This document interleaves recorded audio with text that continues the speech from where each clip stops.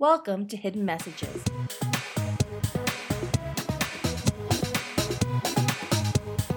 Hi, welcome back to Hidden Messages. We just got back from watching Crazy Rich Asians. We're going to talk about it. There's a lot of stuff to go over. Possibly why I might not have liked it as much and why Alan loved it. I don't love it. I just think it's a good movie. I like it. Well, we'll talk about the merits and we'll talk about the complexities, and you'll get a little bit of Asian American cinema history and just stuff about Twitter and YouTube.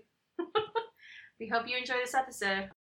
Yeah, so we just saw Crazy Rich Asians in the movie theater. I haven't read the book. I haven't read the books either. I've not been tempted to. It's just one of those really. Summer I've heard reads. they're really good actually. I have a friend who read it and had a hard time getting through it. Oh, really? Okay. Because it was just so frivolous, and it's a summer beach read, right? You're talking about people who are just ridiculously wealthy that their lives don't compute to the normal everyday person who has to struggle and work and figure out how to make a living and deal with real life things.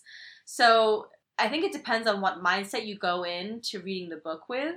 Isn't the book supposed to satirize that more though? I like a lot of the criticisms I've read, or not me criticisms, but like a lot of the reviews that I've read about the movie say that it doesn't satirize the extreme rich people as much as the book does. Yeah, I think there's satire that's done. Well, I can't speak to it since I haven't read the book, but I trust the person who read the book, who was talking to me about it, and there's satire that's done well. Okay. And then there's satire where it's like you're just saying these ridiculous things, but it's not enough. Yeah. It's not enough. Whereas like Emma is a satire because, again, she's crazy rich. She's very wealthy. And she has absolutely nothing going for her in life. Like, she's a complete airhead. And she floats through life without any care about anyone else. And it's very clear how she treats other people. How she doesn't understand that other people might have to deal with problems. Yeah. But I don't know if Crazy Rich Asians does that to that extent. Yeah, I kind of feel like, well, I haven't read the books. I feel like the movie doesn't exactly satirize the extravagant richness, but sometimes it's just so over the top that you're just kind of like, yeah, wow, that's so over the top.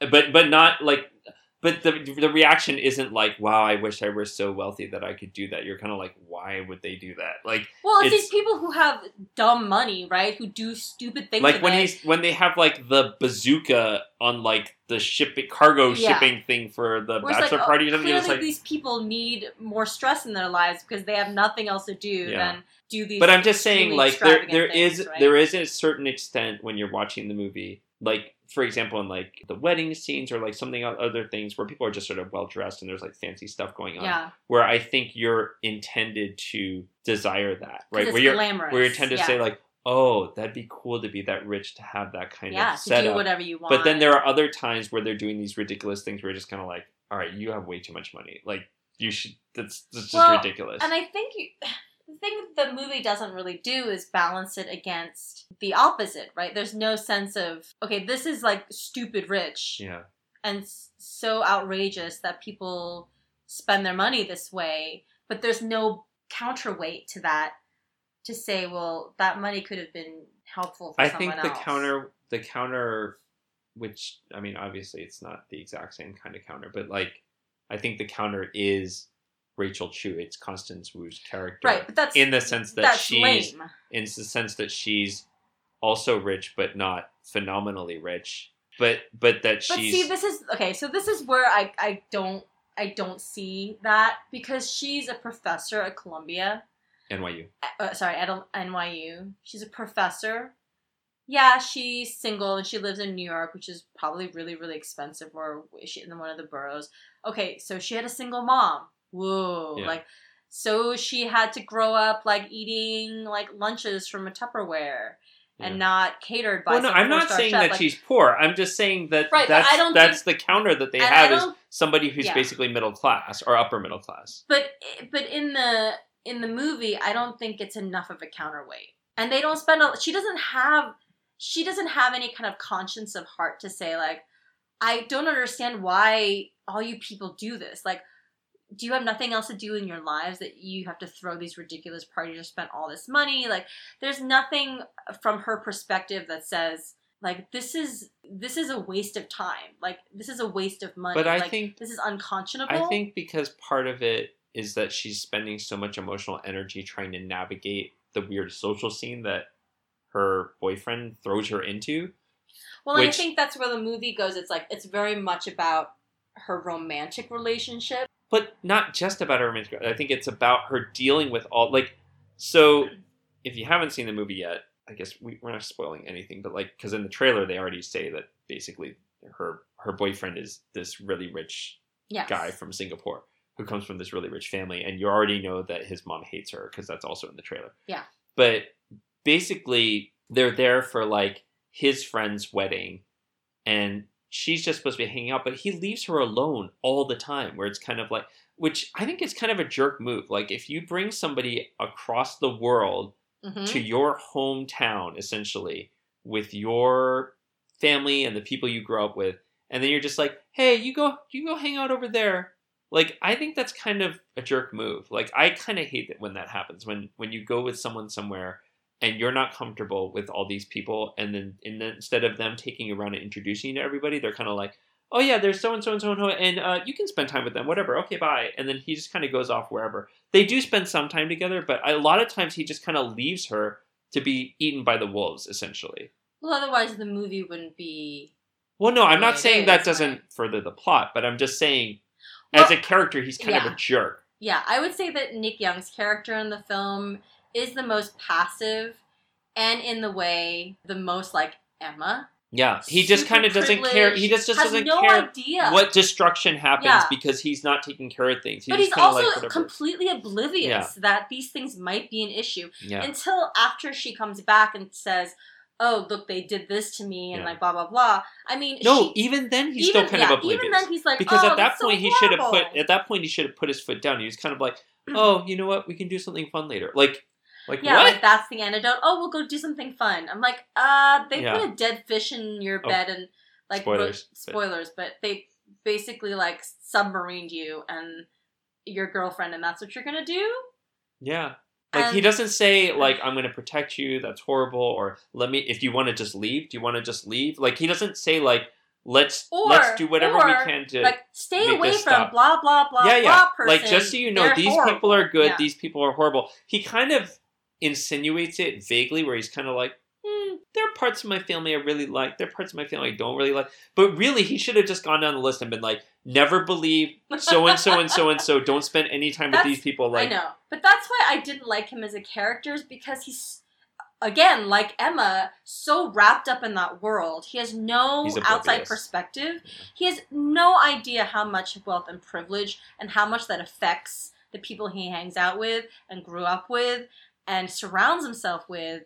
And then she's so different, and he has no idea that those two things aren't always compatible. That's why I liked Astrid, though, because I felt like she was very privileged and wealthy. But she knew it. But she had kind of like a detachment from that and an awareness. Like, I think that she knew how to be like humble about it, but also right? she knew how that affected her husband. Yeah. Right? In terms of the emotional aspect of it. Obviously, well, I'm not going to go into that, but she was aware of things. And I feel like even though Nick feels very strongly about Rachel, and like, I think he likes her a lot, and clearly he wants to marry her, whatever, but like, I don't think he really understands what she's going through. No. Right? Like, I think on a both an intellectual and emotional level, I don't think he understands the effects of all of the stuff happening in her family on her. Like, I think he's been protected and he's been pampered and spoiled. Yeah. So he's not a great character.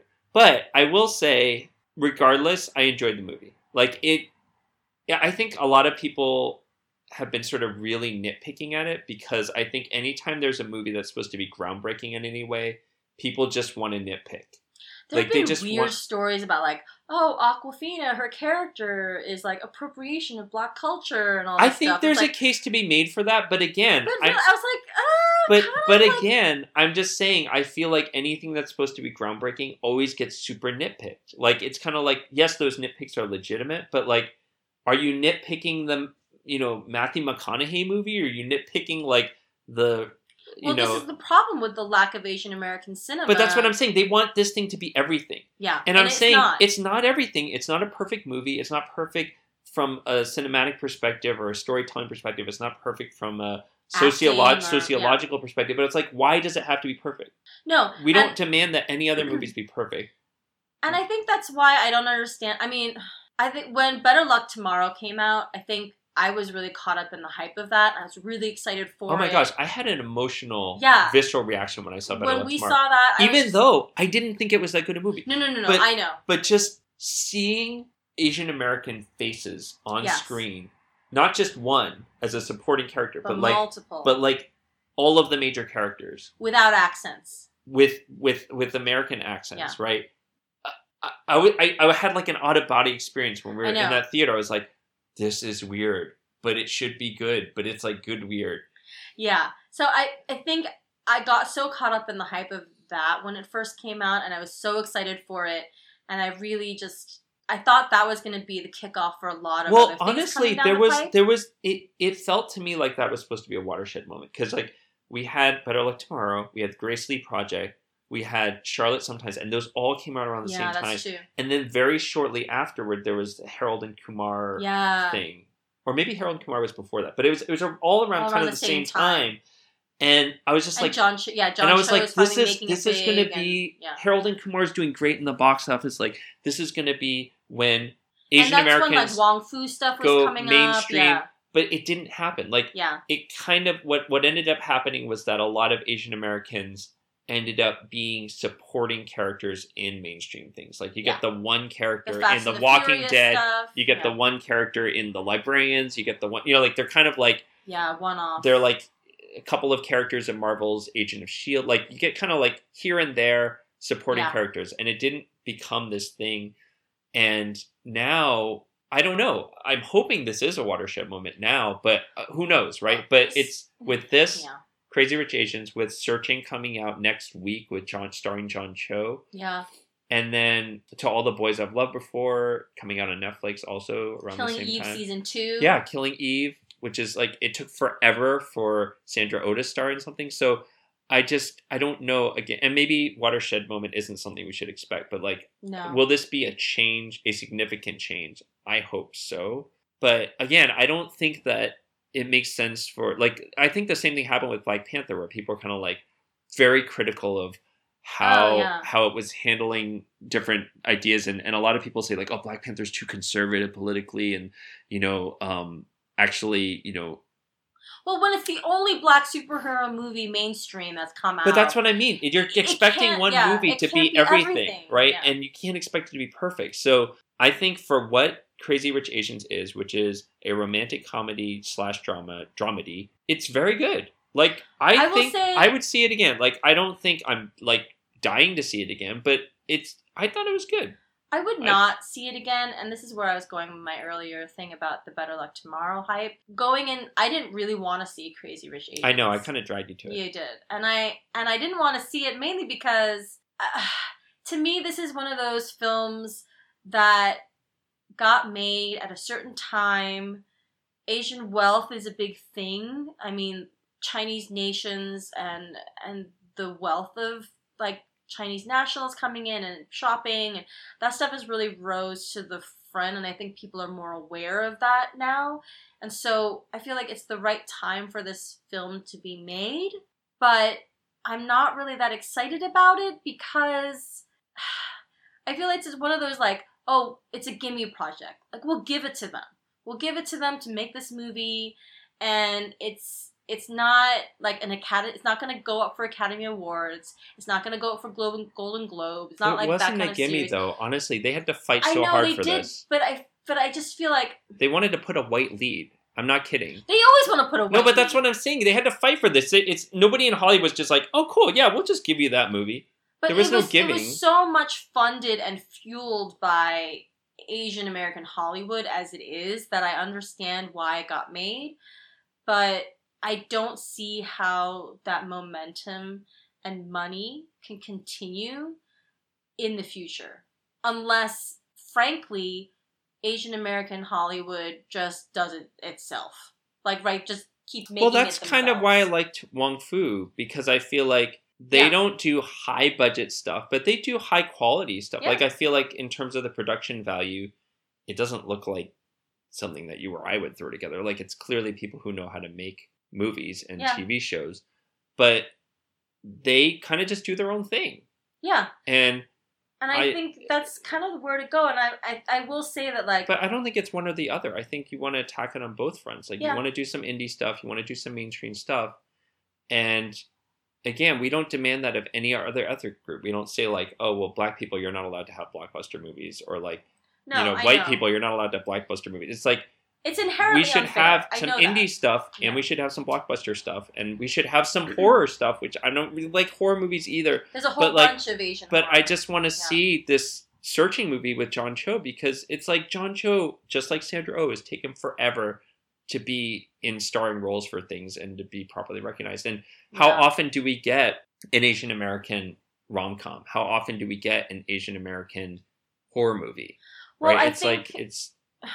I think this is where I expect, I mean, okay.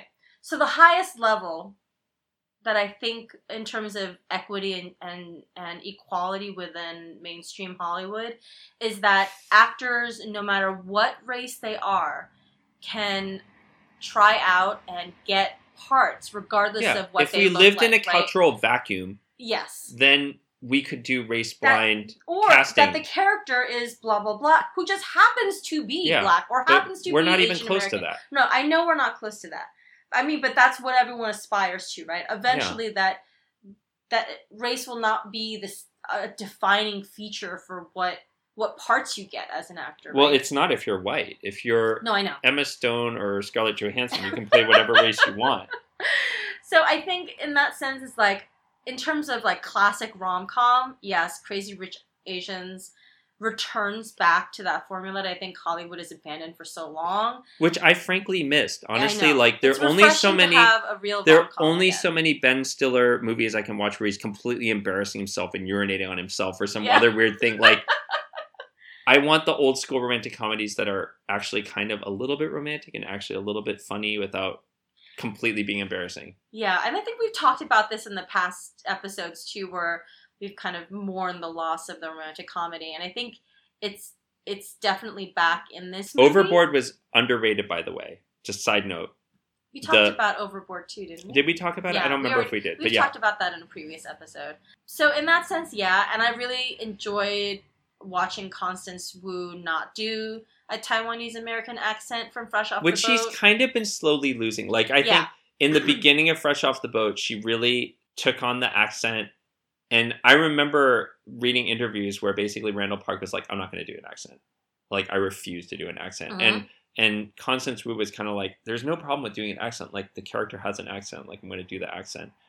But then I have noticed over the seasons, I think, what are they on the third season now or something like that? Out slowly. But that her accent has slowly been going away. Like, it's still kind of there a little bit, but it was a lot stronger in the earlier season. But yeah, it's great to hear her just using a more natural American accent. Honestly, I love watching her on screen. Like, I think that she has like a kind of charm as a person that is infectious. Like, I love that scene where she does the hubba hubba hubba. Oh my god! And we'll stop talking about that scene. I love that scene. That scene brought me so much joy. Like, I know everybody talks about the mahjong scene and like the wedding and whatever, but like the scene where she just has like the giant glasses and she's like hubba hubba hubba. Oh god, it's just so funny. And I think that I've missed having that kind of persona in a romantic comedy. I feel like back in the old days, you used to have Sandra Bullock kind of do that. Now Sandra Bullock's kind of, you can't even see her facial expressions because she's had so much plastic surgery. But like, it's like, but I'm saying like in the early 90s, mid 90s, when Sandra Bullock was doing all these romantic comedies, she had that kind of charm. She had that kind of like awkward but fun charm on screen. And I think Constance Wu really brings that well with her facial expressions and her eyes and all that stuff. And the other thing that is that I also feel like everybody involved in the film knew that there's a lot of pressure on this film to do well. And I think, but at the same time, I think you could tell they had a lot of fun making it, which to me, I don't mind that. Like, I think some people might think the art of filmmaking is you shouldn't really know, like, what's happening behind the scenes or whatever, but like I really enjoy watching the actors having fun, and I felt like they had a lot of fun doing it. Particularly certain people, like I think Ken Jeong had a lot of fun. You could tell he had a lot of fun, or like Awkwafina. Like I think there were certain people who just like you could tell they were having a lot of fun. Doing it, and even though, the plot, I feel like it could have been better, particularly with Nick Young, but like Michelle Yeoh killed it. Acting wise, she killed that role as the mom. Like she was so good. I think she was even better than she was in Star Trek Discovery. But like, I think she really just like there was so much like she does this scathing, judgmental look. In terms of minimal physical movement with maximum impact. She killed it. That's true. She killed it. Like she would move so slowly. Shame, really. And for someone who can do so much martial arts, she moves so slowly. But like just turning very slowly, or just looking, or you're like, whoa. Side eye. She's really good at it. She's scary. She is. She's really scary. Like when you know she's in a scene, you can't stop watching her because you know at any moment she's gonna do a look. Yeah. And then it's just gonna like shatter someone's confidence completely. Yeah. No, okay. She was really good. So I know you weren't the biggest fan of the movie, but what did you like about it? Apart from Michelle Yeoh's scathing looks. I kind of wish they had showcased more of the Singaporean market foods. Oh yeah, because they have a scene where they do a little montage, but it's very quick, and you don't really see the food that well. I want to see what they ordered. Yeah, well, you mentioned satay, and I was like, you know what else kind of sucked is the movie theater we saw it in. For whatever reason, it was like slightly blurry projection, so I was kind of like, oh wait. What? Come on! Yeah, and the sound wasn't that loud either. So like when people laughed, it drowned out. I couldn't hear. There were some jokes we missed. There were some jokes we missed. I was like, oh, closed captioning. Yeah. So I think it was an okay, so I've gone into a lot of movies before, and I went into this film not thinking, oh my god, this is an Asian American film. I'm gonna watch it. It's so awesome. I just went in thinking this is any other movie. Yeah. Let's see what it's like. It made me laugh. There were moments where I was like, funny parts. There were some funny parts. There were some really sad parts too. But there are also some moments where I'm just like, okay, I just feel like this is really cliche, and I'm like, I've seen this before, and it's just, okay, I haven't seen Asian Americans do it before, so I guess they have to do it again too to show that they can do it too. But some parts of it were just like, it was like Meet the Fockers, and I was like, but without the anxiety of like the weird stress. But it's just like, okay, I've seen all of this before, and I wish, in that sense, in terms of a movie plot, that really took away from it for me. Okay, it was nice to see Asian Americans do it, but it was tired. There's some parts where it was really tired. Like, you're not good enough for my son. It's like, oh, good Lord, like, how many K-dramas have people seen at this point? Like, or, like, any other, like, movie but I feel with like mother-in-law. I feel like for other people, that's part of the appeal is the cliche, though. That they liked kind of seeing that same trope over and over again. I just wish Michelle Yeoh... the thing I enjoyed the most about it was understanding her relationship with the grandmother character. And knowing that she wasn't her first choice, and that how hard it must have been for her when she was younger. Yeah, no, I thought... also fit into that role. And that's the only thing that made her character redeemable. Yeah, but I'm saying, I think that's good, though. It altered the cliche a little bit. I know, but it was still like, I think the only scene I really enjoyed was the very first scene.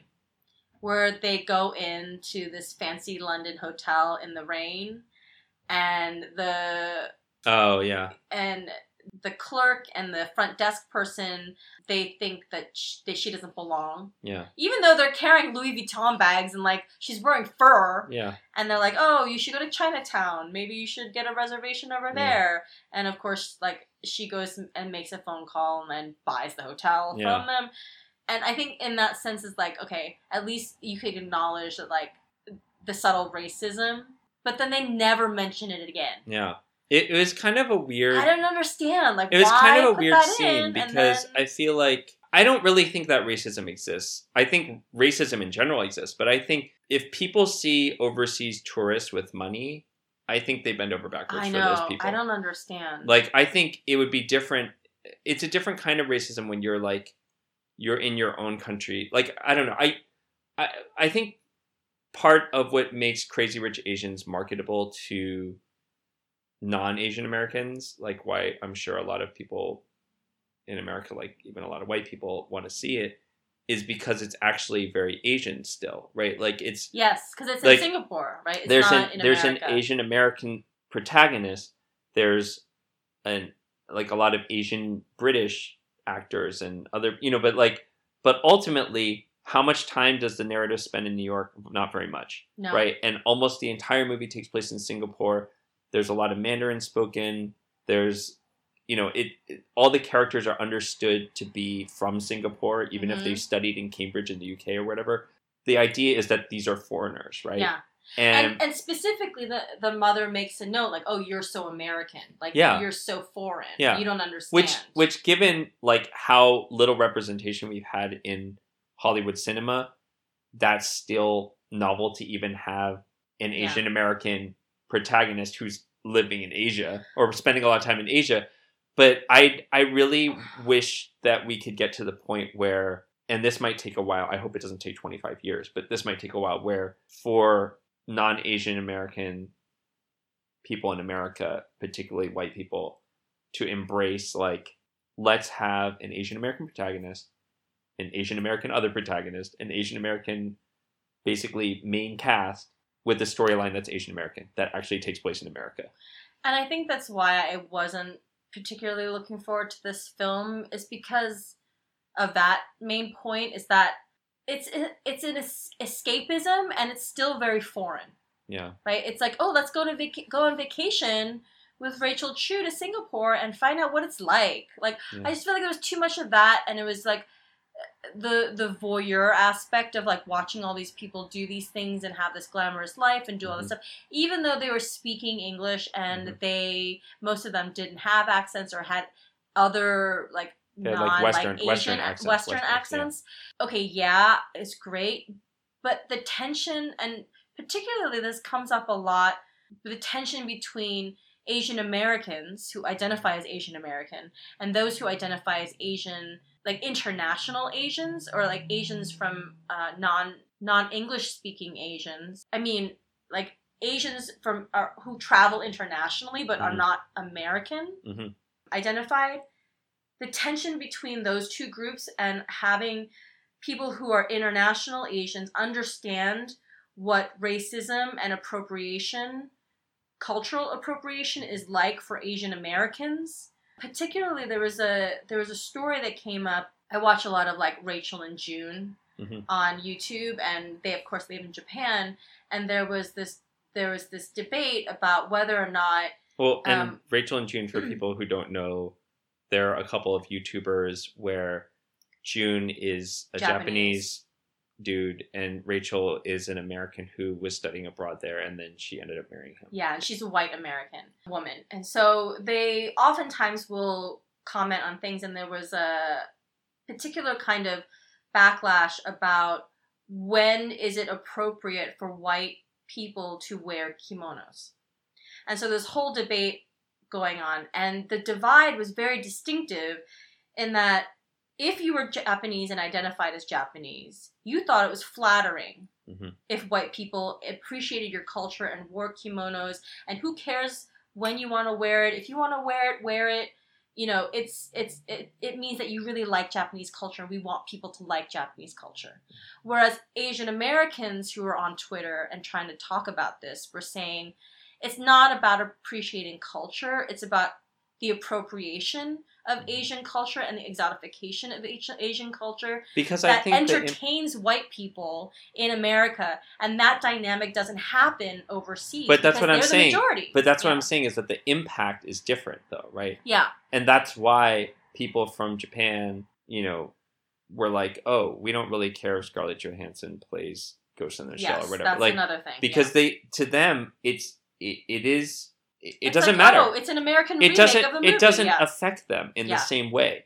And when people do that in America, it affects Asian Americans in a different way. And I think that we're also in a place where things are very delicate and we're trying to figure out our own identities.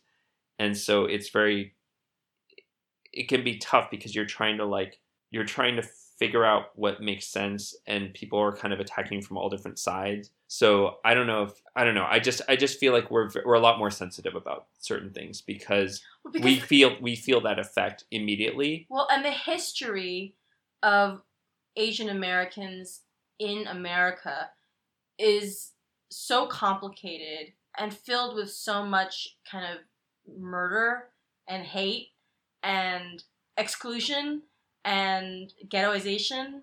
Well, because in America, when white people historically have taken things from other cultures, like indigenous people, black people, Asian people, Latino people, whatever, like it's resulted in violence, right? Like it's not. Or they make money off of those things without acknowledging, hey, I got this. No, but literally violence. Yes. Like Chinatown didn't become Chinatown because we're just like, hey, let's share our culture and stuff. It's like, this is literally the only place we'll let you live, otherwise we'll hang you. Like, you know what I mean? It's like, this is like, it's the ghettoization of all of these minority groups, like that's resulted in violence, right? Like it's taking all these indigenous people and telling them, you are not allowed to speak your native language. I'm going to wear this headdress because, woo, this is fun. But, like, you can't speak your native language, otherwise I'm going to kill you. Like, and you can't leave this reservation, otherwise. Yeah, it's like,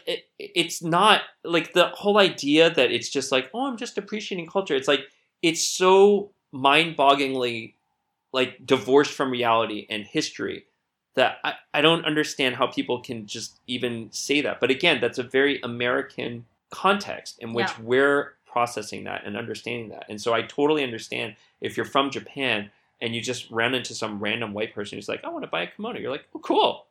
Right. Like it's a very different It is very, very different. And I think that's like going back to the movie where I was really hesitant to go see it is because to me, it's not an Asian American movie. Even though I know Constance Wu. No, but it doesn't have to be. I know.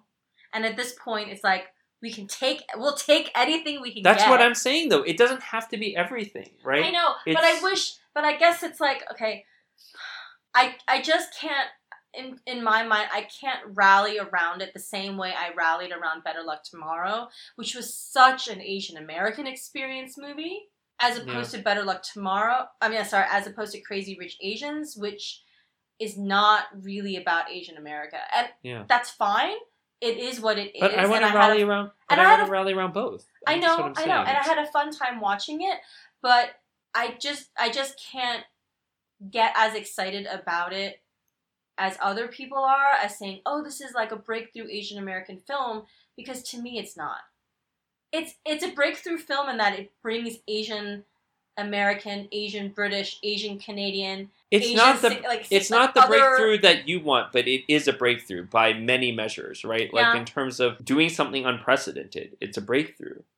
In terms of giving visibility to a lot of Asian American actors, it's a breakthrough. Like it is, but okay, in terms of the cast, and I think this is where Twitter had a little thing here as well when first casting. One of the actresses, Jamie Chung, made a comment about, "Oh, are you just casting people who are of that specific ethnic group? Like, if you're not going to let Korean Americans try it for a Chinese American role, what does that mean, right?" Mm-hmm. So there was a bit of a tiff with that. But if you think about the Asian Americans who are actually in the film, you have Constance Wu, you have Awkwafina, you have Ken Jeong. Well, I want to say, wait, what about that? That's about it. No, what about that other dude, the guy who's like on the Daily Show, who like wants all the right camera angles and stuff? Oh, Ronnie Chung. Yeah. Ronnie, but he's not ABC. No, he's not. No, he's not. He's overseas born. He's overseas born, and he still has an accent. Yeah. Right? Even though he's on the Daily Show. Right? But in terms of like, and he may identify as Asian American. right? Mm-hmm. But in terms of like his accent and how people will perceive him, he will never be that. Yeah. So in terms of Asian American like actors and stars, there's only 3 of the entire thing, which is fine. But again, how many movies can you think of that have 3 Asian American stars in them? I'm just saying, in terms... It's a breakthrough. It's not the breakthrough you want. It's a breakthrough. It is a breakthrough. It's not the breakthrough I want. But I'm saying that's okay. Again, I don't think that it needs to be everything. I don't want it to be everything, because I actually think if it's everything, then it's like those people, the Republicans, who are like, oh, well, we already had a black president, so we're done. Racism's done, right? You know, it's kind of like, it's like, I don't want it to be everything, because if it's everything, they'll be like, yeah, you got your Asian movie, you're done. You got your Asian American movie. Well, and I think that's how a lot of people felt when Joy Luck Club was made, and they're like, oh, you have your movie now. And that's why I'm saying I don't want people to think of it as having to be everything, because A, it can't live up to that, and B, we're not done. This is just the start. This has to be just the start. So it presses all the buttons it presses. And then hopefully Searching with John Cho will press some other buttons, and we'll just keep building the momentum and having a whole bunch of things I hope it keeps going. I do. I'm not saying I don't have hope for that. I'm just saying I don't understand all the hype. I do. I don't understand all the hype. I do. I totally understand the hype. For me, it's because we've been starved for so long. If you haven't eaten anything and you get some bland manna from heaven. You know what's more exciting to me, though, is the fact that the thing that's more exciting to me than Crazy Rich Asians is the fact that Fresh Off the Boat keeps getting renewed. Yeah, no, I think, but I celebrate both of them. I'm saying I don't think that there's one thing that we should attach. I didn't think that Fresh Off the Boat would last a season, more than a season. Yeah. And the fact that it's well, and Kim's Convenience got renewed too. Right, and Kim's Convenience, even though I have some issues with the dad's accent. I have issues with all sorts of I have issues with Fresh Off the Boat. I mean, everything has issues. But the fact that those shows have lasted more than 2 seasons and longer than I think that they would ever have done, and that people still talk about it, and it's still funny, and then it's like on network television, to me says way more than Crazy Rich Asians. I don't think it's a competition. That's the thing, is that when people start making things compete with each other, like this is this whole thing now with Boots Riley and Black Klansman on Twitter, where people are just kind of like, the reaction. So in case you don't know, Boots Riley has been he's the maker of Sorry to Bother You, and he was very critical of Spike Lee's movie Black Klansman. And I want to see it, though. Okay, but even though his criticisms could be valid, people are just like, what is this, Highlander? There can be only one? You know, it's like, and I feel the exact same way. It's like, so there are, I mean, why? Yeah, I celebrate Fresh Off the Boat. I celebrate Kim's Convenience. I celebrate Crazy Rich Asians. I want to celebrate all these things. And they're all problematic. They all have issues, and we can nitpick that stuff. But like, I don't think it makes sense to say there can be only one. That this is the perfect Asian American or Asian Canadian representation, and then we should embrace this and disregard all the other stuff. It's like, these are all great things that are happening. And really, the real progress is if you can have crappy stuff and survive, right? So right now, Crazy Rich Asians is such a high stakes thing, because if it did terrible at the box office, right, which it didn't, yeah, then there would be racist Hollywood executives who would use that as an excuse to say, well, you know, American public just doesn't want to watch Asian Americans. We told you. We looked at Crazy Rich Asians and it didn't return, blah, blah, whatever. So the fact that it has to be good and do well in the box office in order for even other stuff to be made or to continue to be made, means that we're only at the beginning of stages. We know we've arrived when you can make a crappy, the absolute worst movie starring Asian Americans, and that they still make more. And they still just make more because they're like, whatever. Like, it basically has to operate the way that a straight white cis dude led film operates, right? Like, nobody says this Tom Cruise movie is bullshit. This Johnny Depp movie bombed at the box office. What was it, Lone Ranger or whatever? Nobody says, oh, can't cast Johnny Depp anymore. Oh, I guess we can't have white male led movies anymore. They're just like, let's make another Mission Impossible film. Yeah. So I'm saying when we get to that point, which I don't think we're going to get to anytime soon, but that's bullshit, you know, when because like the Medea movies, Tyler Perry's Medea movies, they make so much money. Yeah. so and they still use an excuse. And they still use an excuse. They're like, people don't want to watch black movies. It's like, Girls Trip, Get Out, Black Panther. It's like, how many? Like Barbershop, like so many how many movies do you want to have proof that people want to see movies with black people? It's like, but I'm saying, I do think with black cinema, we're not quite there yet, but we're a lot closer to having like a failed black-led movie that doesn't mean we won't get more. Well, Birth of a Nation didn't do that well. Yeah, but I think a lot of people just kind of abandoned ship on that after the whole Nate. Yeah, his sexual harassment claim. Yeah. Or rape, actually. Yeah. So, but I'm saying if honestly, if Crazy Rich Asians had done terribly, I think that would have set us back like 20 years. Like, I'm not saying frustrating. It's very frustrating. Stupid. It's ridiculous, but I'm just saying that's the rationale that these like racist Hollywood execs use. You know what would be really great though is that there are Crazy Rich Asians out there. Your parents know of people... No, but those are Crazy Rich Asians. I know. They're not Crazy Rich Asian Americans. That's the difference. I wish those Crazy Rich Asians who live in Singapore and Hong Kong would fund Asian American films. They don't see it the same way though. Asians and Asian Americans are not the same. It's actually very interesting. I read an interview with Jimmy O Yang about, because, he's in the movie, and about like, Wait, who does he play? He plays the shirtless guy who does the horrible bachelor party stuff or whatever. Oh, the creepy dude. Yeah.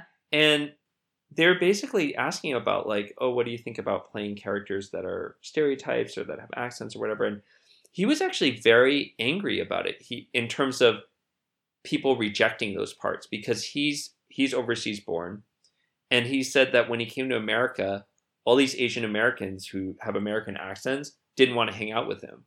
Yeah. And those are the people who treated him like crap. Yeah. And so he's like, they wanted to separate themselves from me and say, oh, we're not like him, we're not like this fobby Asian person. Yeah. So he's like, I fully embrace the fobbiness because like those people didn't give me the time of day. But your situation is different. If you're overseas born, your experience is very different.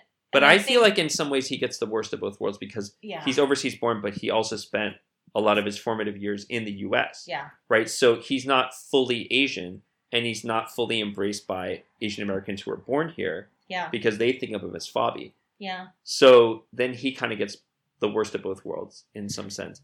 I mean, it's a lot of internalized racism. Yeah, because it's the same thing that white people did to other white or to black people, essentially, right? It's sort of like when the Irish were discriminated. No, but I'm saying when the Irish discriminated against, the way that they set themselves apart to say, I am white like you, was to put down black people, right? It's like, if you can find some other group to push down and separate yourself from, that's your way of saying, hey, no, I'm not like them. Yeah, welcome to America. And so, unfortunately, the Asian Americans he interacted with when he came here had that same mentality of like, I want to identify with the dominant group, with the white group, and you're pulling me down because you're too fobby and I don't want to associate with you. Which is terrible. And I think for me that tension still exists a lot for me, and it's hard for me to separate that from my Asian American experience and why I identify. You know how at the end of Slate's Represent podcast, they say, where do you see yourself represented? Yeah. Have you seen yourself represented in pop culture media? And for me, I see myself represented most in Fresh Off the Boat. And for me, not at all in Crazy Rich Asians, because I don't see myself in any of that world. To me, that's very foreign. And not just foreign as in different. I mean foreign like that's another Asian country that's not an American. You are not American. Well, I identified with the NYU part. Like when she was doing her professor stuff and doing her but that scene was like 2 seconds. I know, but I'm saying I identified with that. I was kind of like, oh. Or like when she was like, she was in New York. Or like when she was at JFK and she's like, well, we're coach people. That beginning part when they're in New York, which doesn't last very long. Desperation and, what is it? JFK smells of desperation. And I don't remember what she said, but... Salmonella. Yeah. But I identified with that. That felt to me like, those are the circles we run in. Like, we know people who live in New York, who grew up here, We know people who are professors. Like, it's like that to me felt like our world. What I missed the most out of that was then, okay, well then what is Rachel's perspective as an Asian American being thrust into this weird world where all of a sudden you're not Asian, you're not, like, you're only American to them. Think they skirted that issue a bit by making the divide between her and these super richies be more of the conflict than the divide between... The cultural divide. Yeah, they mention it, obviously, because, like, you know, Michelle Yeoh's character is like, well, you're very American that way. But, like, I mean, she has these side comments, but most of the conflict comes around from, like, we are a super snooty family. Yeah. And not so much... And that there's also not a language barrier because her character speaks fluent Mandarin, too. Yes. Which I don't know why they randomly dip into Mandarin, but whatever. But, yeah, I mean, there are obviously a lot of cultural differences, which they just don't explore very much in the movie. And I think they kind of make it sound like if we look alike and we can all speak Mandarin, then whatever. And we can all speak English. And we can all speak English, then whatever. Or even like Ken Jeong's character that's like, oh, I went to Cal State Fullerton, like blah, blah, blah. Or her best friend who's like, oh, I grew up with you going to college in the U.S. Like, I know what it's like. Yeah. Even the way, and the way they both speak is very American, right? Yeah. So there's a sense that, like, and I think that's where, for me, it's frustrating is, like, as an Asian American watching the film, I can see this difference.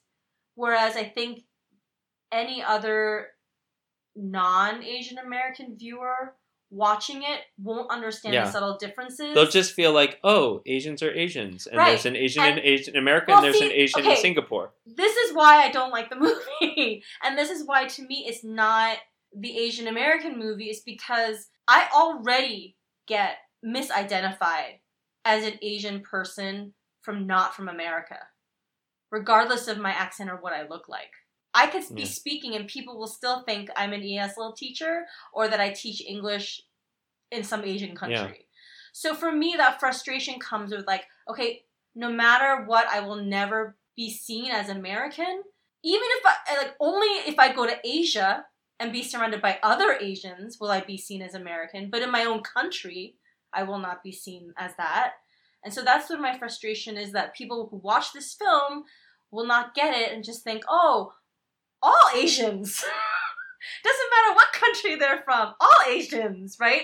They all look alike. They're all rich. They all are really thin and have long dark hair and are well-mannered. And, like, to me, it, like, feeds way too many, as an Asian female, feeds way too many things to me to make it problematic, where it's like, I don't enjoy watching it because of those things and it gets in the way of the romantic comedy stuff. There were several times while watching the film I had to detach myself from that and turn that voice off and just enjoy it.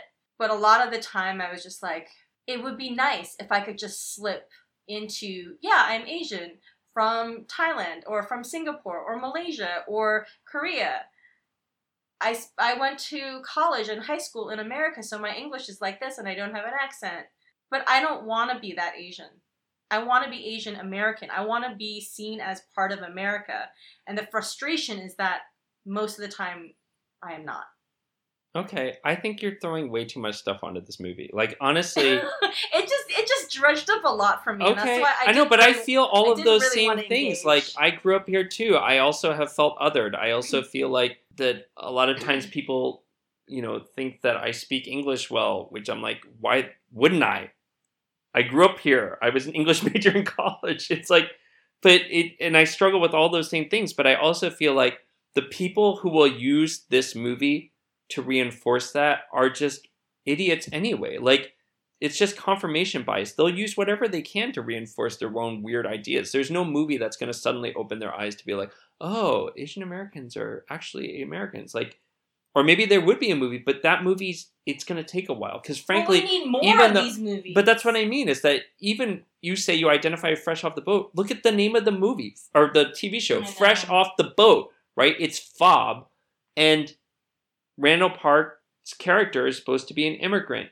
Constance Wu's character is supposed to be an immigrant. It's still not really about Asian Americans just being Asian American. But their kids are not. No, I know their kids are not, but I'm saying, well, Rachel Chu is not. It's like, but it still is like, if you're looking at it from the lens of what are white people who don't have sensitivities around this going to take away from this, I don't think they're going to come out of watching Fresh Off the Boat being enlightened in any way. I know. I'm just saying, you're still applying a very high standard to each of these things that I don't think we're quite there yet.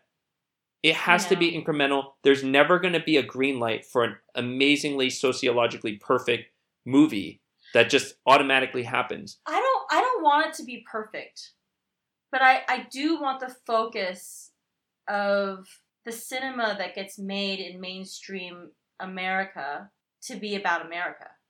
Well, then you gotta watch more Wong Fu stuff then. I do watch a lot of Wong Fu stuff. But I'm usually dragging you to watch the Wong Fu stuff. I'm saying you gotta embrace it. Like, Single by 30 was amazing. I love Single by 30. I know you were like, oh, you don't like what's his face's acting, you know, even though he's a great dancer. It was a little hard for me to watch him. Honestly, though, it's like, although whatever. It looks like he's going to be in the second Crazy Rich Asians. If they make that, he'll be the love interest of the second round. I think they're going to make it because it's doing well in the box office.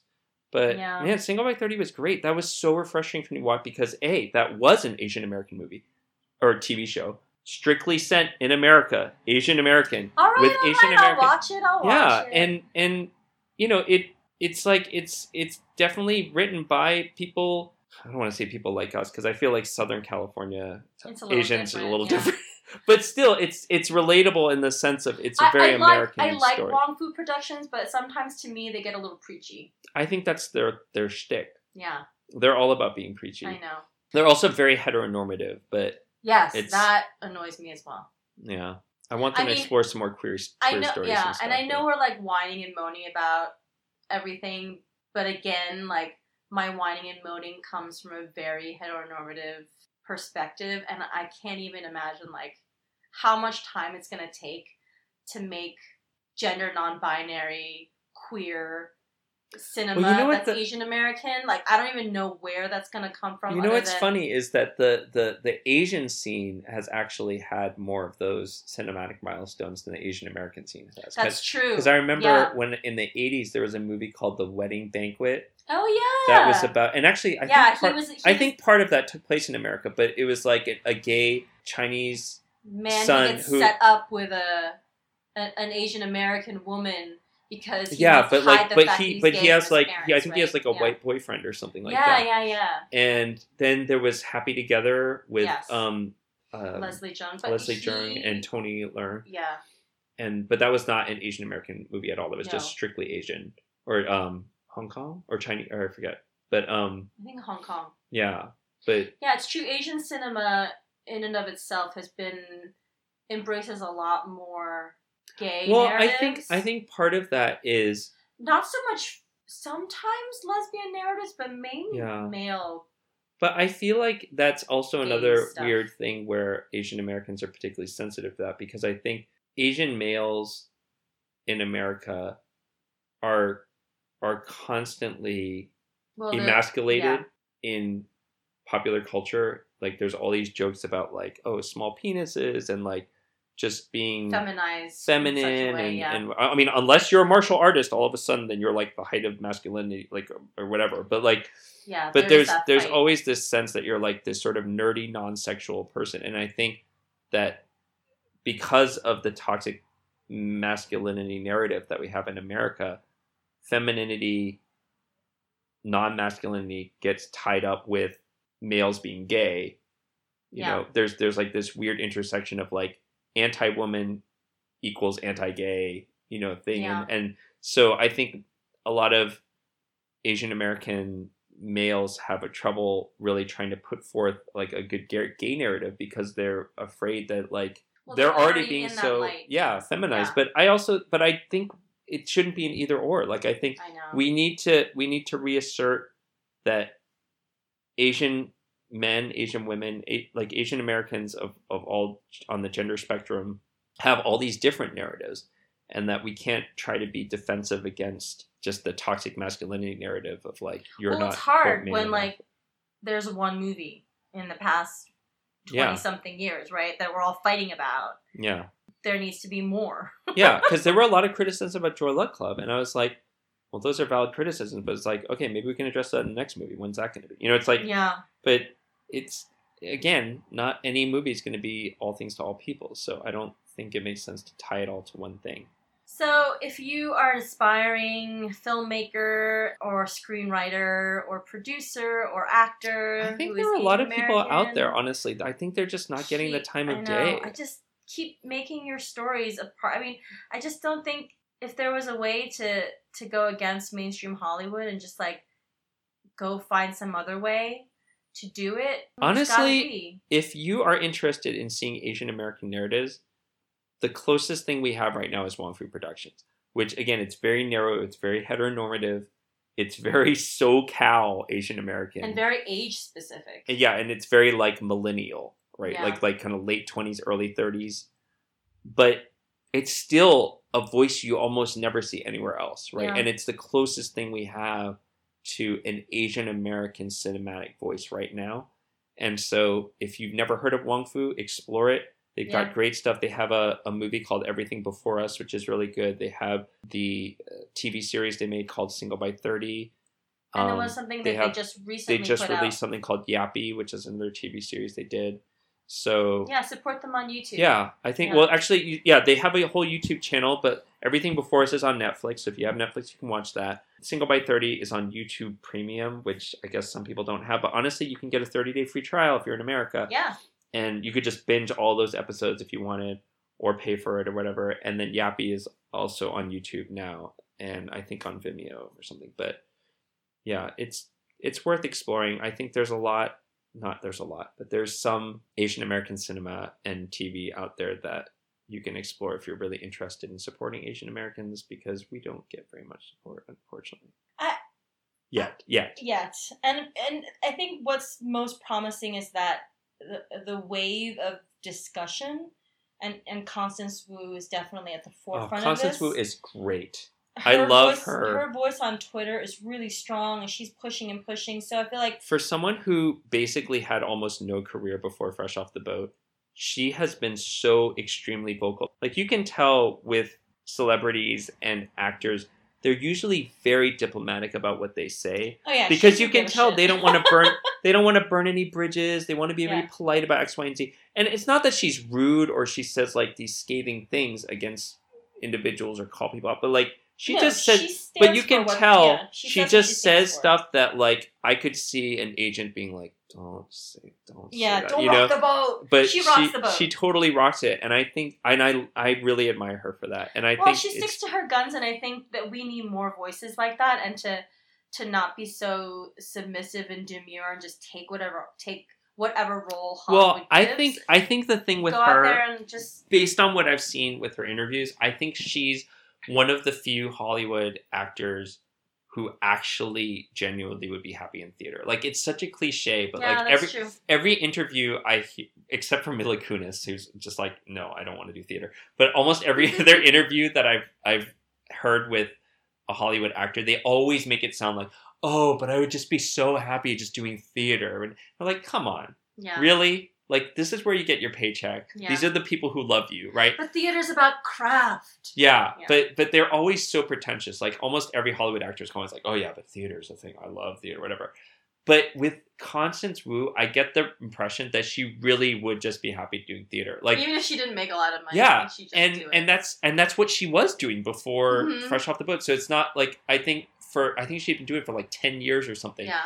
And essentially never thought her career would go anywhere. And I think she was pretty happy with that. And so I think this whole idea of her speaking out and not compromising, I think comes from a place of, well, if they won't let me say this, I'll just go back to doing theater. Like, I don't think that she really feels like I need to be this big movie star. Like, I'm sure she's grateful for the check she's getting or whatever, but she doesn't feel the need to pander in order to fit into the system, right? She's pretty much on the outskirts of it and is giving them the finger anyway. So I would say if there's more people like her, and I think the confidence and bravery she might lend to other voices that might be out there would definitely help. I feel like people are being more and more upfront, like the whole John Cho as a lead man. Well, it's kind of funny Twitter because that was really like funny. 2 years ago that people did hashtag starring John Cho and hashtag starring Constance Wu. And now we have Crazy Rich Asians and Searching. Them, They're both coming out a week of each other, starring John Cho and starring Constance Wu. So maybe we should just have more Twitter More hashtags. More hashtags starring somebody. Yeah. You've been listening to another Hidden Messages podcast. Check us out on Twitter and Facebook, and make sure you send us a message on our website at hiddenmessagespodcast.com for any future episode suggestions or comments you'd like to send us. We'd love to hear from you.